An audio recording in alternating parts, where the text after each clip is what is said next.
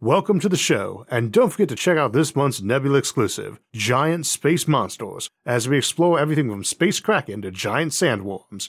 To get access and help support the show while hearing every episode early and ad-free, plus hours of bonus content, check out go.nebula.tv/IsaacArthur and use my code IsaacArthur. This episode is brought to you by Brilliant.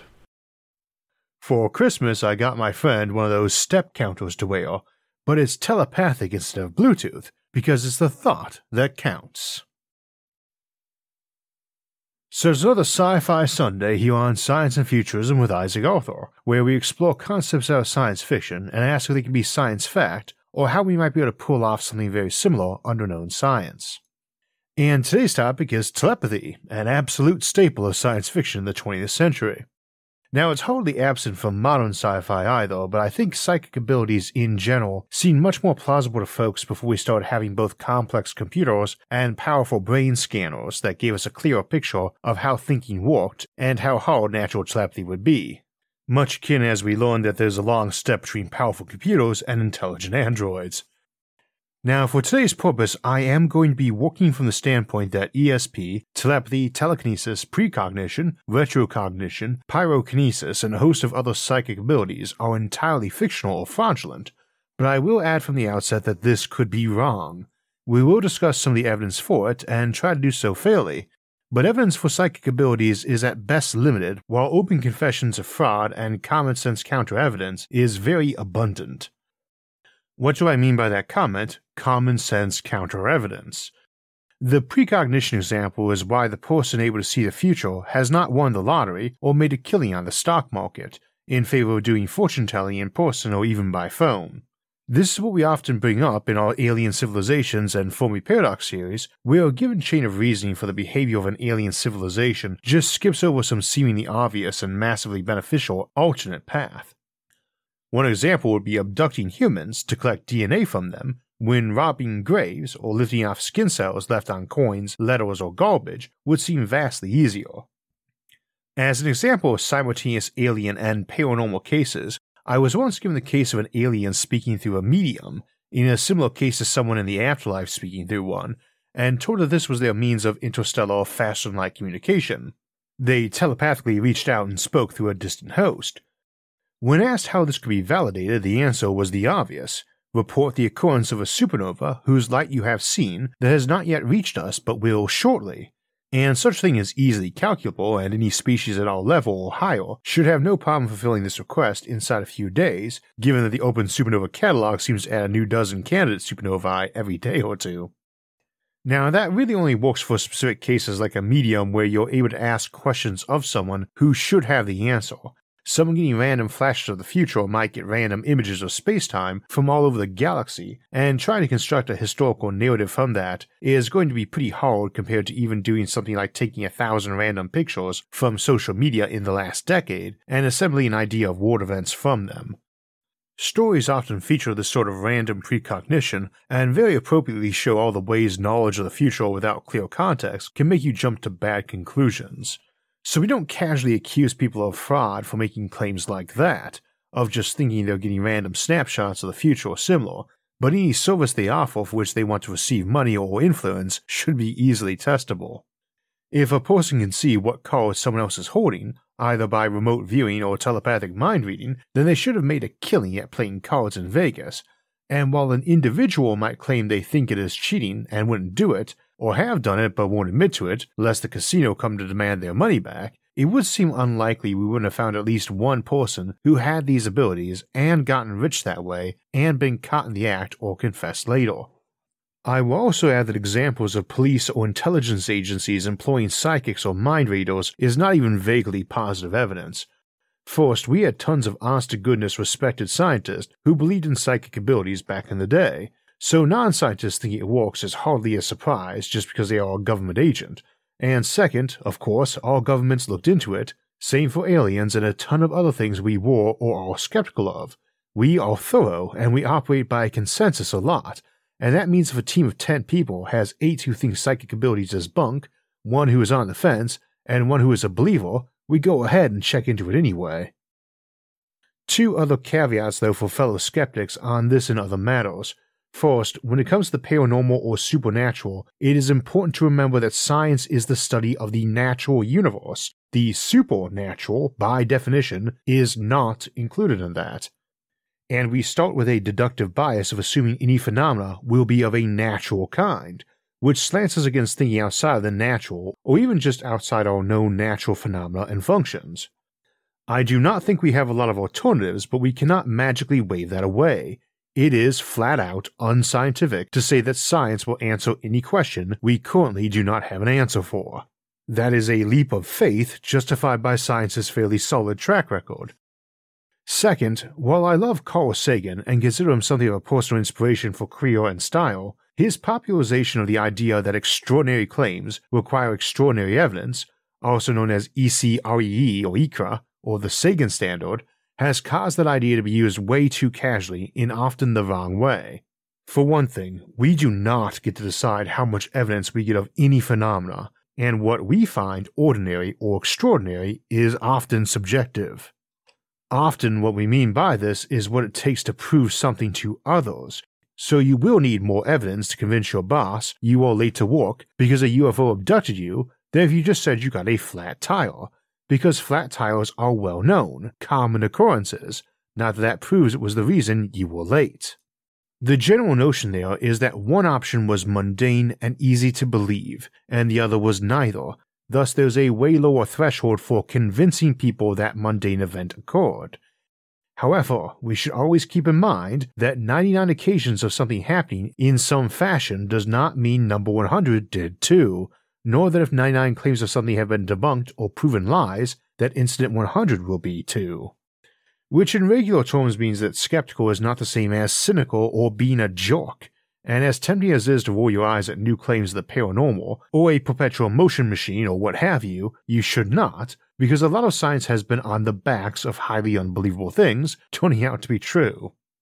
On the other side of that coin, asserting something assuming it's true unless you are shown proof it's wrong is bad logic.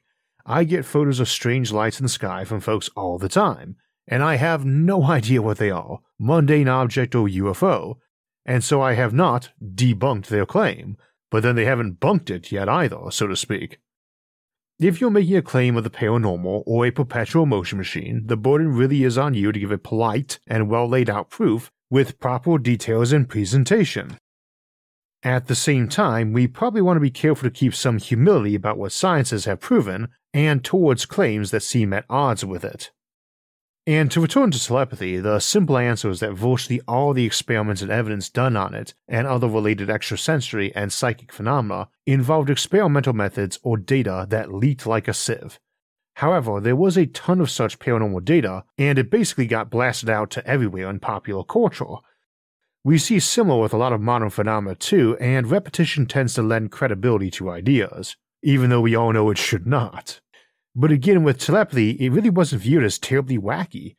There was a March 1933 article on testing for telepathy from E. Free, PhD, that was in Scientific American that is just one of many examples of it showing up in a popular and credible format. And that was fully 50 years after the term telepathy was coined by Frederick Myers, one of the founders of the SPR, the Society for Psychical Research, of which the aforementioned Dr. Free was part. This year marks the 140th anniversary of the SPR's founding in 1882, and in all that time, the SPR's vigorous studies of parapsychology has not resulted in them, as a group, being willing to make any assertion of proof when it comes to telepathy, mediums, apparitions, ghosts, or a ton of other phenomena. They have exposed a lot of fraud down the years too, and please don't get the impression this is a pro-phenomena group. Arthur Conan Doyle, the famous creator of Sherlock Holmes, resigned from the SPR because he thought they required an overly restrictive standard of proof. So essentially, Sherlock Holmes thought their standards of evidence were too high.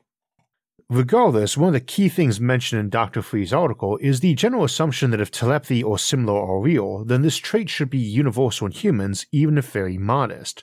This line of reasoning is something we see in Isaac Asimov's Foundation novels, in which there are telepaths, by asserting it was a trainable skill in everyone, and this notion is very common in science fiction of that period. It admits to certain biological issues, though. First, all studies of the brain won't find any organ or bit of the brain that seem to be sensitive to external brain signals, or emit any sort of signal we could decode as thought, and that becomes a much stronger argument against as we get into the modern era of advanced computing, MRIs, and signal decoding. Second, it is hard to imagine what evolutionary purpose many of these abilities would have served. It isn't that hard to imagine a value to an organ allowing us to speak mentally. The existence of ears and vocal cords seems to support that. The problem is I don't need a special organ for that when I already have those. I do not need telekinesis when I can use my mind to control my hands and feet to walk over and move an object. And we now have a much better idea how insanely difficult it would be to create a genuine real-time mind reader, so the effort to duplicate something we already have from a practical standpoint seems implausible. And also that it should be something dormant we are not aware of. I know my hands and ears and eyes exist. If I did not, if I couldn't use them, then they would represent ridiculously expensive objects serving no purpose, a big no-no in evolution. It is also hard to see how early limited forms of these could develop when we already have eyes and ears and mouths and hands into an evolutionarily useful progression of weak to better. Now this is not universal. Precognition is an obvious advantage. Indeed, our brains are very heavily set up to engage in predictive simulation with that in mind. Though as Frank Herbert demonstrates in his later Dune novels, one very obvious adaptation evolution might come up with is blowing someone from other people's precognition. Dune is one of many examples of psychic abilities in fiction, much like The Foundation, and those two series are usually considered the number 1 and number 2 sci-fi book series of all time on most lists I've seen. Number 3 is often listed as the Ender's Game series, which features a telepathic alien hive mind. I would say that more than half the classic sci-fi book series do have them too, and even higher in popular sci-fi TV series. I am not sure if I can think of a single sci-fi TV series produced during the 20th century that had more than a single season and didn't have telepathy or similar in it. I think there's also some wishful thinking in there too. I have it on fairly good authority that Asimov and Clarke and a lot of other greats from the 1960s genuinely believed that we were doomed to nuclear apocalypse, and only some sort of telepathic hive mind being developed could prevent that. And certainly that's an option that shows up in a lot of works like Asimov's Foundation series and Arthur C. Clarke's Childhood's End. If you think the world is doomed without telepathy, maybe it makes it just a bit easier to believe the phenomena might already be present. Incidentally, this does not mean any of them believed in current human telepathy. Some openly did, but some vocally did not. And some probably were thinking of it as an evolved superhuman trait or something engineered like technological telepathy that we'll come back to in a bit. However, we should keep in mind that a lot of folks believed in hive minds with telepathy of some sort as a very real thing at that time, and it did often seem like the logical explanation for things like ant colonies and beehives, that they used some sort of signaling method we just missed, natural but unknown, or even mundane but weak like radio. It turns out they did communicate invisibly, it just turned out to be by chemicals we turned to be pheromones in 1959, and our knowledge of them was really very limited for a long time. Indeed, they are still pretty mysterious. Unlocking those may have vast agricultural, ecological, and economical benefits. I mentioned the Sagan doctrine earlier, which many translate as, when it comes to scientific explanations, keep it simple first. That easy claims, the simple ones, should be investigated first and have lower standards of evidence. That point can be debated, but it tends to ring true on telepathy, and again, it is only as we've seen the sheer complexity of brains through greater study and technology while finding other existing methods of communication that we can really say that telepathy is not simple. Before that, it really made a lot of sense to assume we could sometimes read each other's minds. We can. Humans are amazingly good at interpreting all sorts of indicators in each other's behavior and physiology. It's just we did it as something we learned as little kids, getting the basic methods down at ages we often do not remember, so that the method is often entirely subconscious. When we're little babies, we learn all sorts of very simple communications, sending and receiving, and we keep doing a lot of them through our lifetimes, so they often show up even when we're being intentionally dishonest. Now consider that in the context of something like twin telepathy, a very popular notion throughout human history in one form or another, and one I've heard suggested as a byproduct of quantum mechanics. Now, quantum gets hijacked for a lot of quackery, but one principle in there is the spooky action at distance notion implied by quantum entanglement of particle pairs, or twinned particles, so to speak, and the usual reasoning is that twins often do have private languages, including body language, but it doesn't operate at a distance, yet seen more common in twins than in other friends or relatives. This particular version of telepathy, sometimes called clairsentience or a mind link, is often thought to work better for twins. Common examples would be one twin burning a hand and the other twin feeling it 1,000 miles away at the same moment without a telephone, especially when it is severe or intense. Needless to say, proof of that is hard to obtain with the severity qualifier. Obviously, it's very easy to poke twins to see if the other felt it, and this has been done tons of times with no good evidence it's true. It's also fairly parallel as a concept to a wizard's familiar, who are animals the wizard keeps as a pet and can see or hear through the eyes of as a scout or spy or messenger. This is a very simple example of something technology can make come true. We could presumably do this today with any dog trained to seeing eye dog levels and given a power supply for a phone, camera, and mic, like some modern version of the St. Bernard's cask. Wiring that in as a BCI, brain-computer interfaces, is obviously a higher level of tech but one we made a ton of progress in. Similarly, something like remote viewing no longer seems as awesome when you can control a distant camera by remote on your phone and pick that up at the store for $30. We have a lot of technology readily available at our fingertips that makes such options less arcane and more mundane, while also giving us a much clearer picture of how difficult the invention actually was for evolution to try to tackle. And again, to try to tackle without it being obvious. We know about our hands and eyes and ears and such. We use them. We know all of our classic 5 senses: hearing, sight, smell, taste, and touch, but we seem unaware of any 6th sense. But looking for one is not wrong, and indeed these days we think the number is more like 18, not 5, so the hunt itself wasn't wrong even if the target was off. These extra senses are not really very arcane either. 3 are itch, pain, and thermoreception. Our sense of itchiness, pain, or hot and cold turn out to be distinct from touch in general. Same for muscle tension and awareness of your body part locations. We appear to be magnetically sensitive in a very limited way, but have documented it strongly in many birds and other critters. Indeed, such magnetic sensitivity was sometimes suspected as the natural means of telepathy, based on early encephalograph technology, and partially vindicated by MRI brain scanners or magnetic resonance imaging. Some are arcane mostly in concept, like we have a sense of time, which I remember rolling my eyes at the first time I heard it phrased as a sense like the Big Five, but on reflection was more of a, oh yeah, that would be something we really would need built in at a cellular and nervous level, and obviously shows up in things like circadian rhythms. And again, in all of that it shouldn't seem so strange that we would have an unknown 6th sense, even if it would need to be labeled 19 or 20 at this point. Though I would use it instead as a reason why we shouldn't look down our noses at all the folks who give it plausibility, especially in the past. More importantly though, at least for the show, it seems strongly indicated to be part of our future. Now it is quite possible we may develop machines, or genetically engineer organs even, that are capable of scanning brains more accurately than a modern MRI and at a distance too. This is not too concerning because it is unlikely to happen in a vacuum and is easily countered.